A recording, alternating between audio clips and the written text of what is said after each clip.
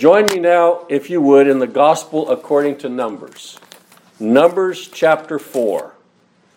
Numbers chapter 4, and we have spent a couple of months on verse 16, but we're going to leave that place right now, that camping site, and to me it's like saying goodbye to an old friend.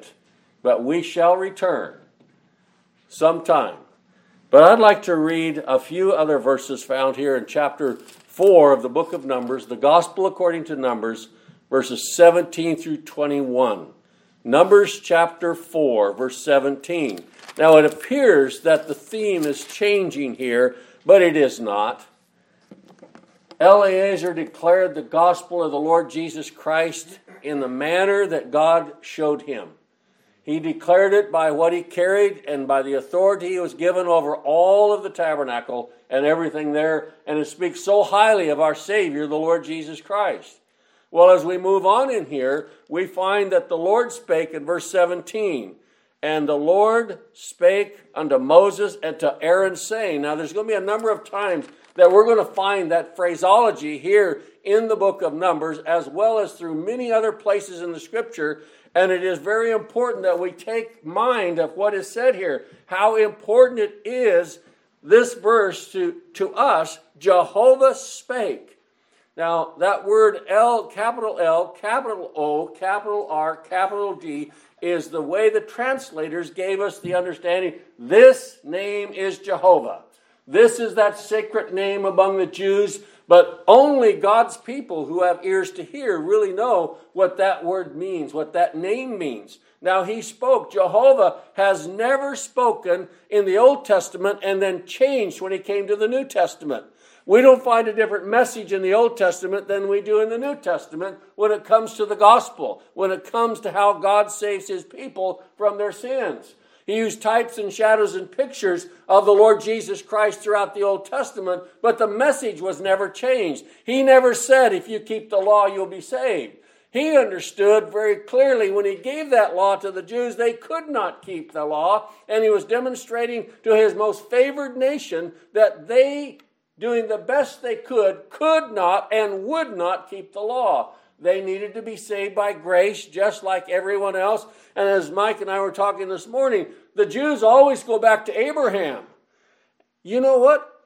Paul went back to Abraham so often in the Scriptures. He went back to say, this is how God saves his people. Abraham believed God and it was counted unto him for righteousness. Abraham was brought out of Ur of the Chaldees. It wasn't his choice to do that. It was God's choice. The God of glory appeared unto him and said, move out. And we find that he was given an irresistible strain on him to come out of there. Now, he could say it was his choice to do that after the suggestion was brought to his mind, but still it was God's employment of his power in this man to bring him out, and it was God's employment in this man to do what he intended to do, to demonstrate to us that the Old Testament saints are saved just like you and I are saved today.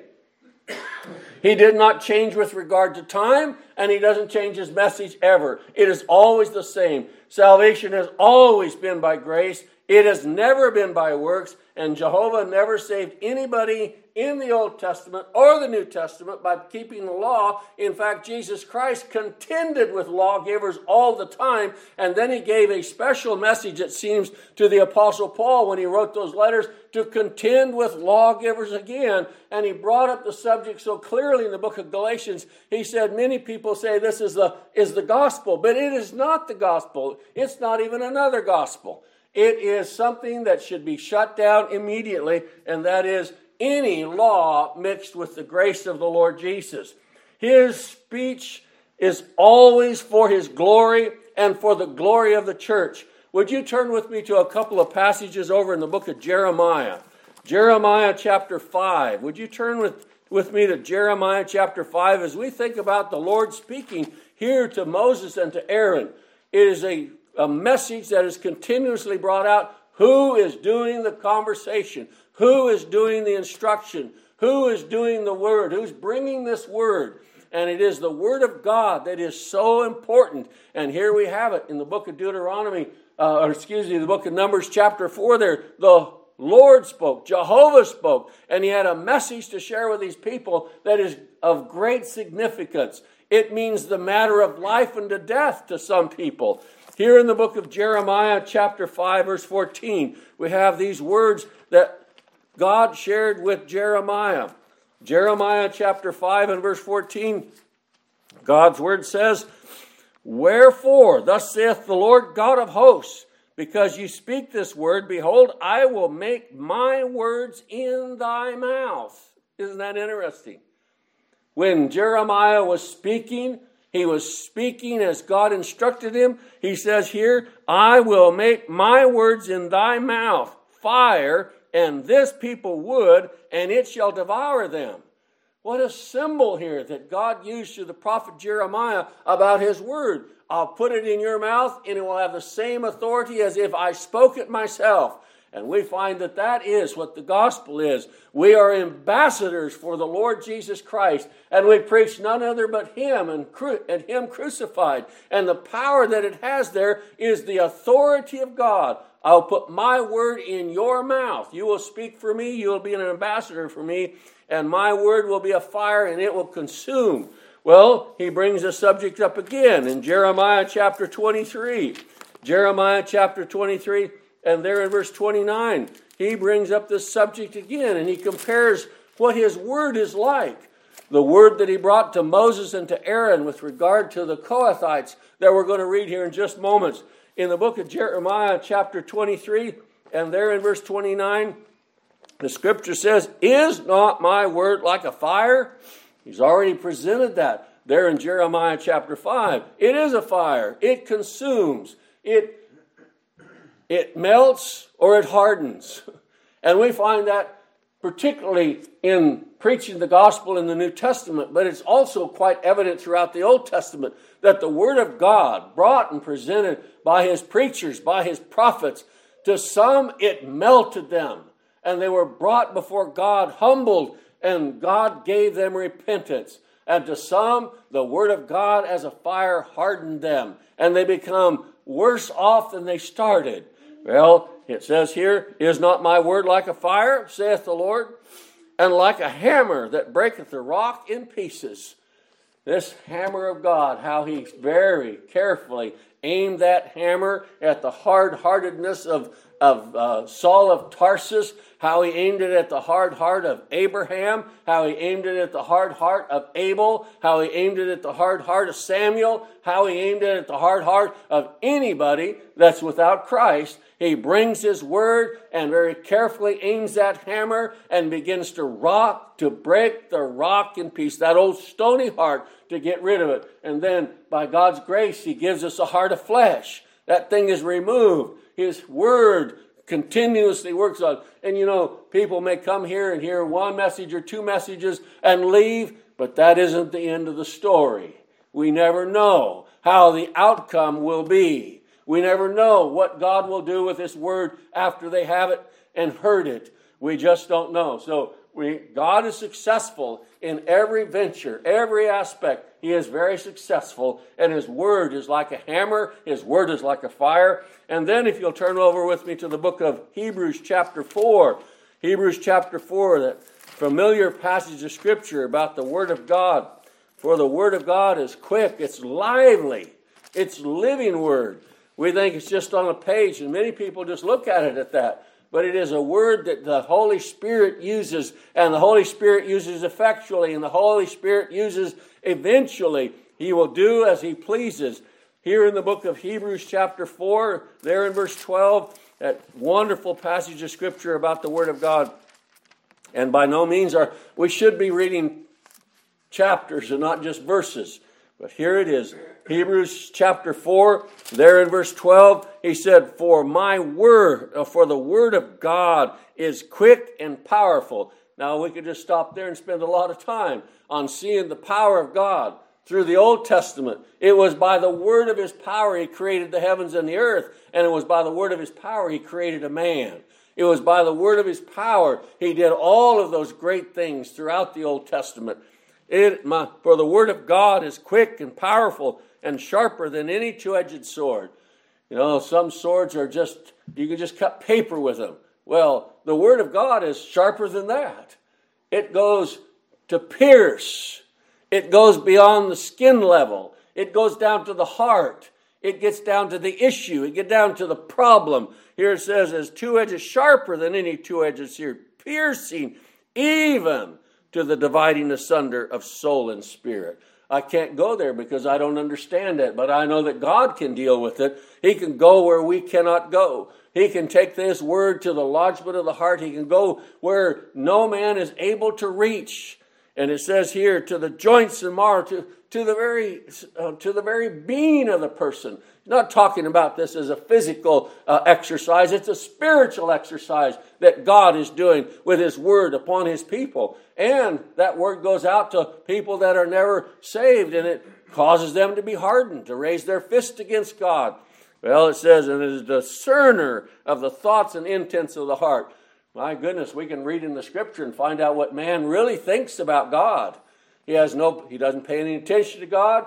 He has no peace with God. He has all of those thoughts that God brings out with regard to man's statement before God. The Word has already established it. David said, in my haste, I said, all men are liars. What a truth that is. And that there's none that seeketh after God. No, not one. What a truth that is. You know, when God brings us to salvation, we agree with every one of those statements. We agree with what He has to say about us. There's no fighting over it. There's no grumbling about it. Yes, Lord, you know me much better than I know me, and I agree with your words on this. Now, going back there to the book of Numbers, the Lord in this instance, Numbers chapter 4, and there verse 18, He has something to say. He brings up the subject. The Lord spoke unto Moses and to Aaron. Now, it is so interesting that the Lord so often speaks to us through a mediator. He speaks to us through an ambassador. He speaks to us. Here, He spoke through Moses and Aaron. God brings somebody that knows something along with the Word. I just don't know how much, by simply reading the Word, anybody gets out of it. I've had a discussion with a young man. He thinks that by just having the Word on an island, that you could eventually be saved. I'm just not sure about that, because the Bible tells us that it's by the preaching of the gospel. It's by the speaking of it. And in fact, that is clearly brought out there with regard to the Ethiopian eunuch. He was reading the Bible. He was reading the 53rd chapter of Isaiah. He was reading the Scriptures. And Isaiah was a prophet of God. And he had the Word of God in his lips. And he was used to write it down. And centuries later, it was presented to this Ethiopian eunuch. But God was pleased to send him somebody who knew this gospel, who the answer was when the Ethiopian eunuch brought it up.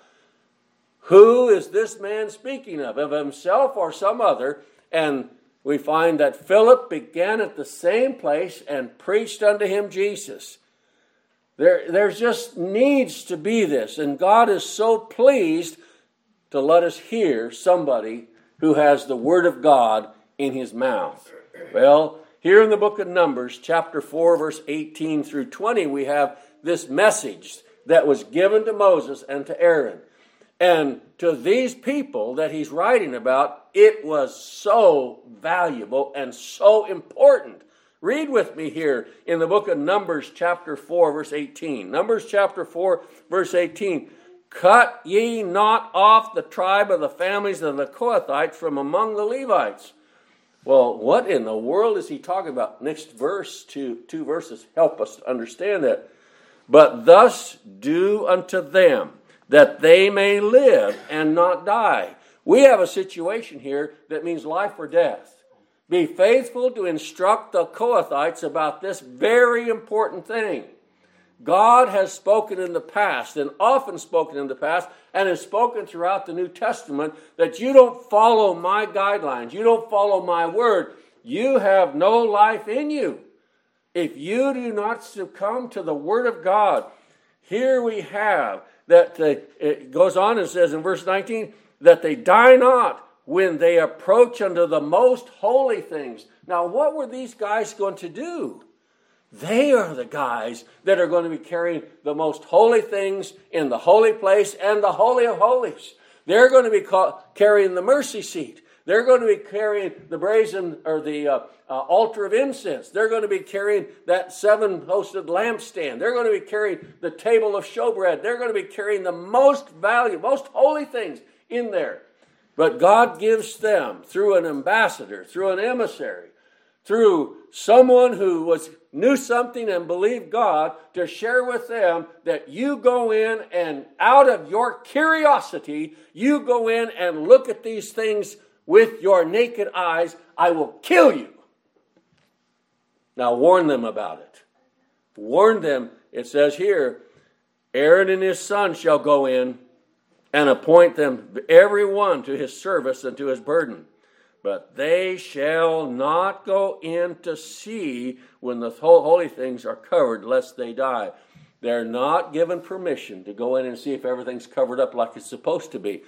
Suppose one of those things was not covered up, they die. Now, there are a number of places in Scripture when the Lord put an end to self-importance.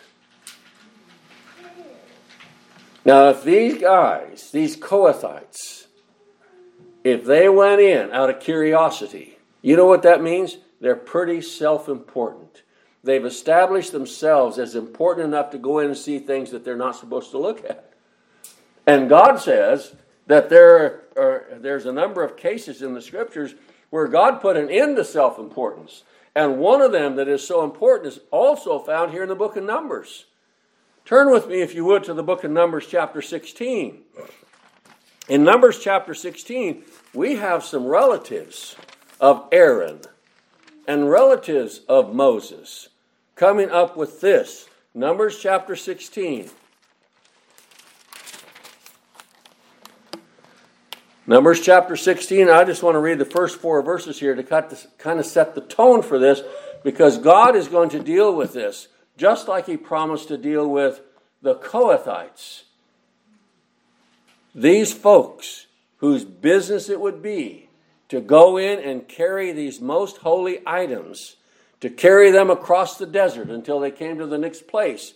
But every one of those items were covered very carefully by Aaron and his sons. That was their job. It was not the job of these folks to go in and look at these things with their own eyes. They needed an ambassador. They needed a mediator. Now here it says, now Korah, the son of Izhar, the son of Kohath. He is a Kohathite. It's been given his responsibility to carry these items. The son of Levi, Dathan and Abiram, the sons of Eliab, and On, the son of Peleth, the sons of Reuben, took men. And they rose up before Moses with certain of the children of Israel, 250 princes of assembly, famous in the congregation, men of renown, very important people. Now, here they promoted themselves above their station. They've made themselves more important than they really are. They've established this. And it goes on, and they gathered to themselves together against Moses and against Aaron. Now, as we look at what God shared with Moses and Aaron to share with the Kohathites, keep your eyes off of this. What a blessing it was for the Kohathites. We have been warned. Folks, don't go in there. Our life is at stake. If we go in there and look and they're uncovered, we will die. That is the promise of God. And how blessed it is that God would send a warning ahead of time. That He would warn us ahead of time of what the consequences will be to go and see things that don't belong to us or try to be so important that it doesn't matter. And that's where many false gospels come from. I know what God has to say, but this is more important. Well, it goes on to say, all the congregation are holy, every one of them, and the Lord is among them. Wherefore, then lift ye up yourselves above the congregation of the Lord. Now we have to say, who put Moses and who put Aaron in their position? It wasn't Moses and it wasn't Aaron. Moses would have done anything he could have possibly done not to be put in that position. Just take him over there into the wilderness where he's watching his father-in-law's sheep. I can't talk, I can't go, I can't do. And the Lord said, I will be with you and you'll do it. Well, it goes on here, and Moses heard it and fell upon his face. Now Moses is just brokenhearted that his relatives are coming up and saying, you are just doing too much. Now let's follow this through. I'm not going to read this whole chapter, but jump with me to the verse 23 of this. God warned Moses and Aaron to share the message with the Kohathites. Don't go looking where you shouldn't be. Pay attention to God's word. I'm warning you ahead of time. Fair warning. And then here's a Kohathite and some compatriots that rise up and say, we want to do what you're doing. We want to look at the holy things. Well, here in the book of Numbers, chapter 16, verse 23, and the Lord spake unto Moses, saying, speak unto the congregation, saying, get you up from about the tabernacle of Korah, Dathan, and Abiram. The Lord Jehovah, one more time, is speaking unto Moses and saying, tell the folks to get away from those guys. Separate yourself. And Moses rose up and went to Dathan and Abiram and said to the elders of Israel, follow him. And he spake unto them, unto the congregation, saying, depart, I pray you, from the tents of these wicked men, and touch nothing of theirs, lest ye be consumed in all their sins. So they got up from the tabernacle of Korah, Dathan, and Abiram, and on every side, and Dathan and Abiram came out and stood in the door of their tents, and their wives and their sons and their little children. And Moses said, hereby shall you know that the Lord has sent me to do all these works, for I have not done them of my own mind. If these men die the common death of all men, or if they be visited after the visitation of all men, then the Lord hath not sent me. But if the Lord make a new thing, and the earth open her mouth, and swallow them up with all that appertaineth unto them, and they go down quick into the pit, then ye shall understand that these men have provoked the Lord. Well, we know what happened. The Lord opened up the earth and swallowed them down into the pit. Now Moses, it broke his heart when these came thinking they were somebody. Moses understood what it was to be a somebody. He tried that when he was young and there trying to rule over Israel when he was not given that responsibility. But here, knowing full well that God was a God of his word, and he would fulfill his word upon these folks. And here, Kohath went down to the pit. Well, in the book of Leviticus, there are two important young priests. They're the sons of Aaron, Nadab and Abihu. In Leviticus chapter 10, verses 1 and 2, we have them mentioned by name, and we haven't mentioned what they did. They got too important. They established themselves as being more important than God. And that's so often the natural way. I can make a decision to do what I want to do. I don't have to listen to God. Well, here in the book of Leviticus chapter 10, verses 1 and 2, Nadab and Abihu, the sons of Aaron, took either of them his censer, and put fire thereon, and put incense thereon, and offered strange fire before the Lord, which he commanded them not. And there went out fire from the Lord, and devoured them, and they died before the Lord. There are a number of times in the scripture where this just happened right in front of their eyes. You know what we find with these guys? They didn't have a mediator. They didn't have a representative. They didn't have someone stand up for them and speak for them. Well, one other place, or two others I want to look at. One's in 2 Samuel. 2 Samuel chapter 6. Now, Israel did a great crime when they said, you know, the Philistines are really about to beat us, so we'll take our rabbit's foot into battle with us. We'll take the tabernacle with us into battle. Well, as things would happen, the Lord permitted the Philistines to get that tabernacle. or that mercy seat. And they did all the honor they could do it. They put it in the temple of their god Dagon. Well, several things happened, like this great stone image fell over and broke its head and hands off. Lord was just demonstrating, and they finally decided we need to get rid of it. And they sent it back. Well, here in the book of 2 Samuel chapter 6, verse 19, 20, and 21, 2 Samuel chapter 6, verse 19, the scripture says here, and he dealt among the people, even among the multitude.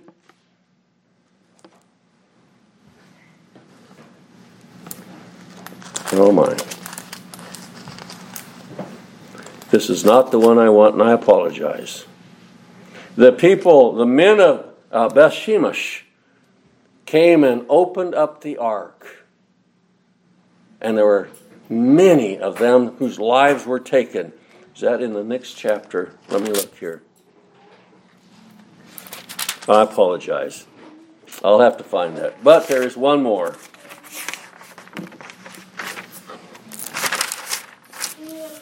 Oh, it's 1 Samuel. I believe it's 1 Samuel. Let me look there. No, that's not going to be it. Oh, well.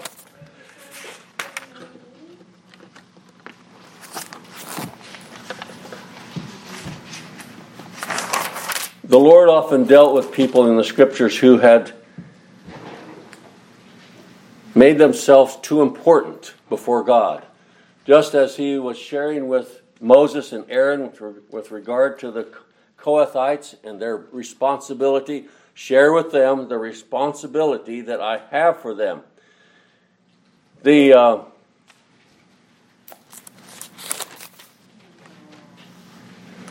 In 2 Samuel chapter 6 again, verses 6 and 7.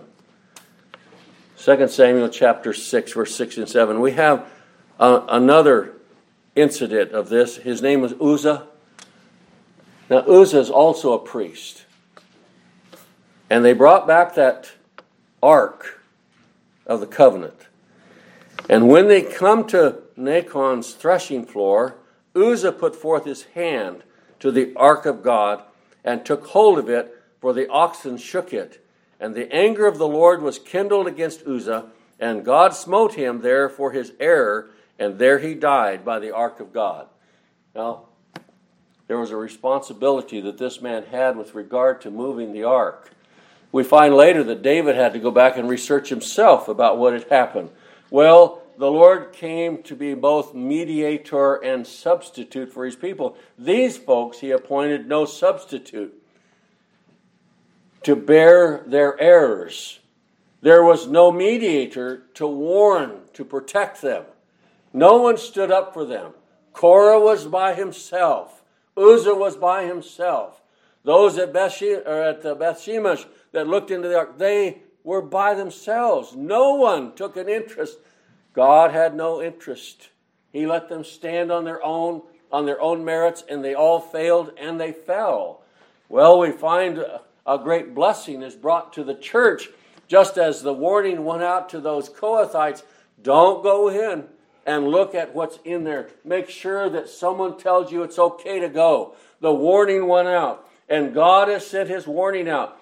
There, we heard read this morning there in the book of Romans chapter 5. In Romans chapter 5, there was a substitute. There is a mediator that has gone out, and it is the Lord Jesus. In Romans chapter 5, verse 6 through 10. I'd like to just go over that again very quickly.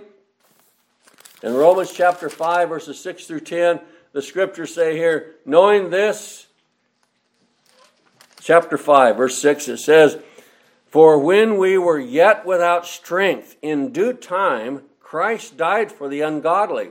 Now, at the moment that Christ died, he knew exactly who he was dying for, but we didn't.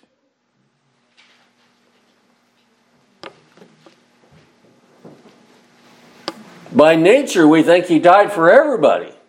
By nature, we think that he has made an appropriation for everybody to make them savable. But he died for the ungodly, for scarcely for a righteous man will one die, yet peradventure for a good man some would even dare to die. But God commendeth his love toward us in that while we were yet sinners, Christ died for us. what a blessing it was that the Lord spoke to Moses and Aaron and said, you warn these folks about going into the temple or into the tabernacle before everything is covered up. We'll give them a sign. We'll let them know. There was a warning went out. Justice would be served if they didn't follow it. Well, we find that the Lord spoke about this too. The warning has been stated. And that's found over in there in the book of Luke chapter 13. There's a couple incidences that people seem to think that these people died because they had done something grossly in error. Notice here in Luke chapter 13, beginning with verse 1. In Luke chapter 13, verse 1, there is a great comment made that there was a season that told him of the Galileans whose blood Pilate had mingled with their sacrifices. There were present at that season some that told him of the Galileans whose blood Pilate had mingled with their sacrifices. Well, this is a historic event. That Pilate had a great deal of people. Lives were taken and their blood was mingled with the sacrifices of the Jews. This is a historic event. And it appears that these people came along and said, those guys must have really been bad guys, or that wouldn't have happened to them. And he answered, Jesus answering and said unto them, suppose ye that these Galileans were sinners above all Galileans? Is that what you're trying to insinuate? That these people are worse than you are? He said, because they suffered such things? Are you trying to insinuate that they died this horrendous death by the hands of Pilate, and their blood was mingled with the sacrifices of the temple because they were great sinners above anybody? I tell you no. But except ye repent, ye shall all likewise perish. They are no greater, no worse than anyone else. But the call goes out, except you repent. And we're going to speak about that in just a moment. And then it goes on to tell us, or those 18 upon whom the tower of Siloam fell. Can you imagine again? These folks heard about this. Do you think ye that they were sinners above all men that dwelt in Jerusalem? Here it is, in the holy city, a tower falls, and you're blaming it because they're greater sinners than anybody else? Jesus' response to that, I tell you no, but except ye repent, ye shall all likewise perish. I don't have any record except with Korah that any of those Kohathites that were warned ever went in and peered into that tabernacle and looked at those instruments that were in the holy place, and they died. The warning had been given to them. You know what God had shared with them in that warning? God's word is serious. It's valuable. It's important.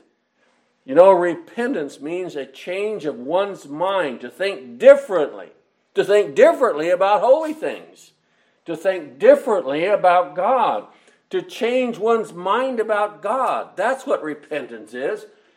If those people heard the warning and did not go in and says, we will go in only when invited, then they had a mind that was given to them by God to change one's mind about sin.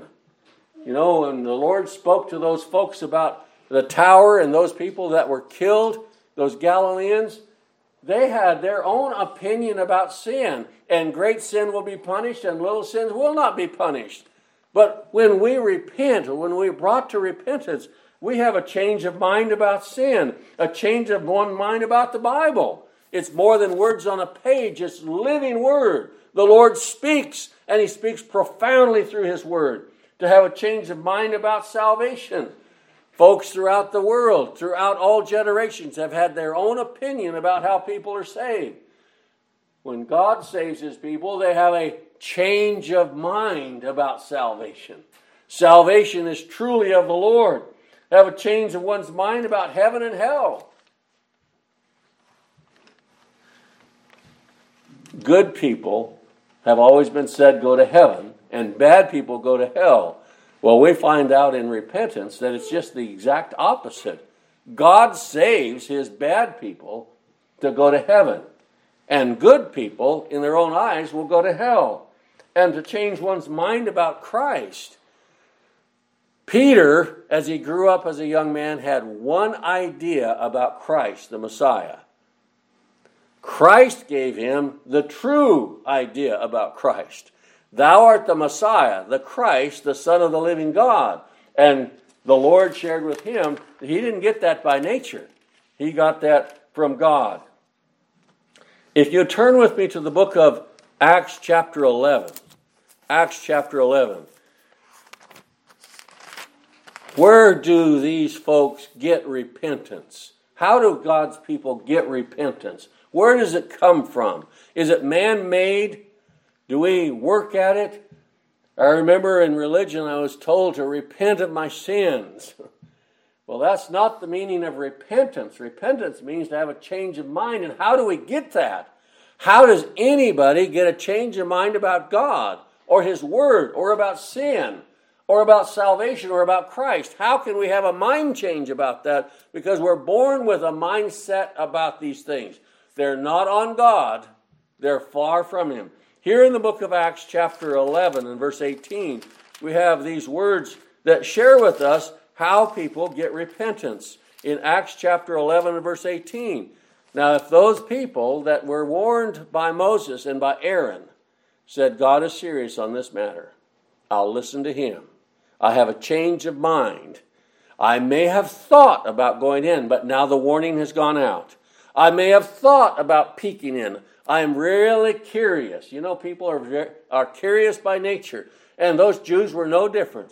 I wonder what it looks like.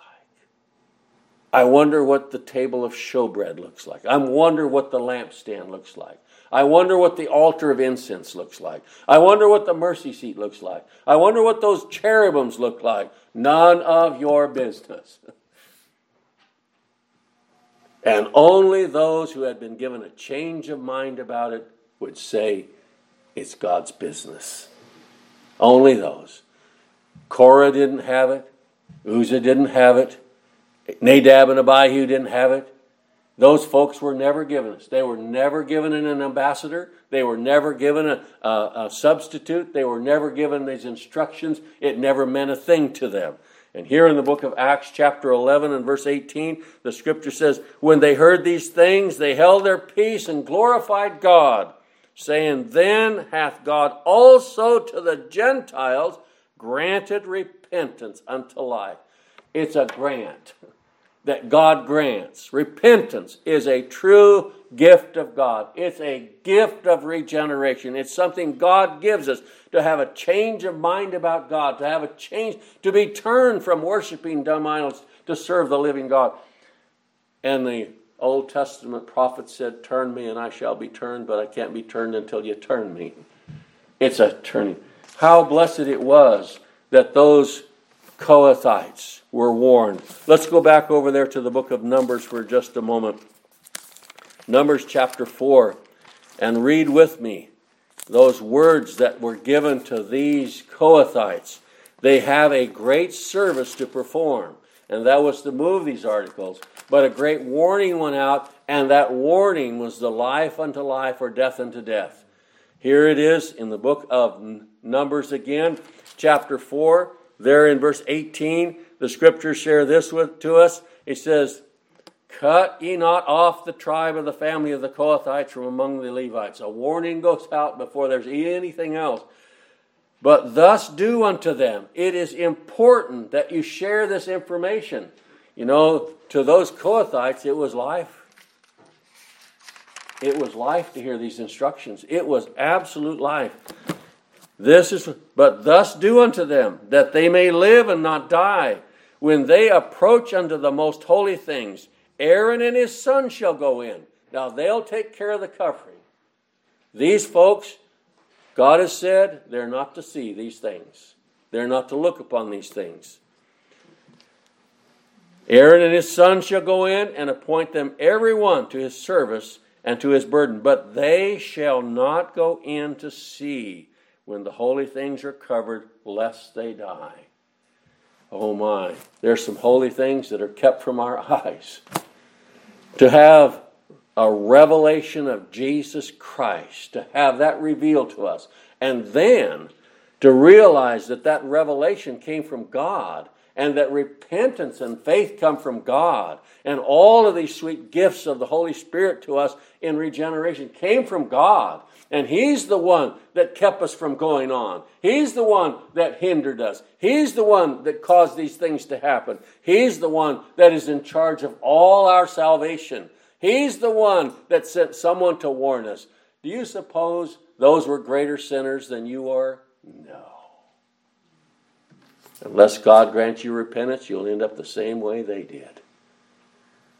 And thank God He grants repentance to everyone that He chose and everyone He died for. Somewhere in their life, He will bring this great change upon them. And they will trust God, and they will say, He is a God, the very God. That's the gospel, a great God that saves great sinners by a great Savior. This is the gospel.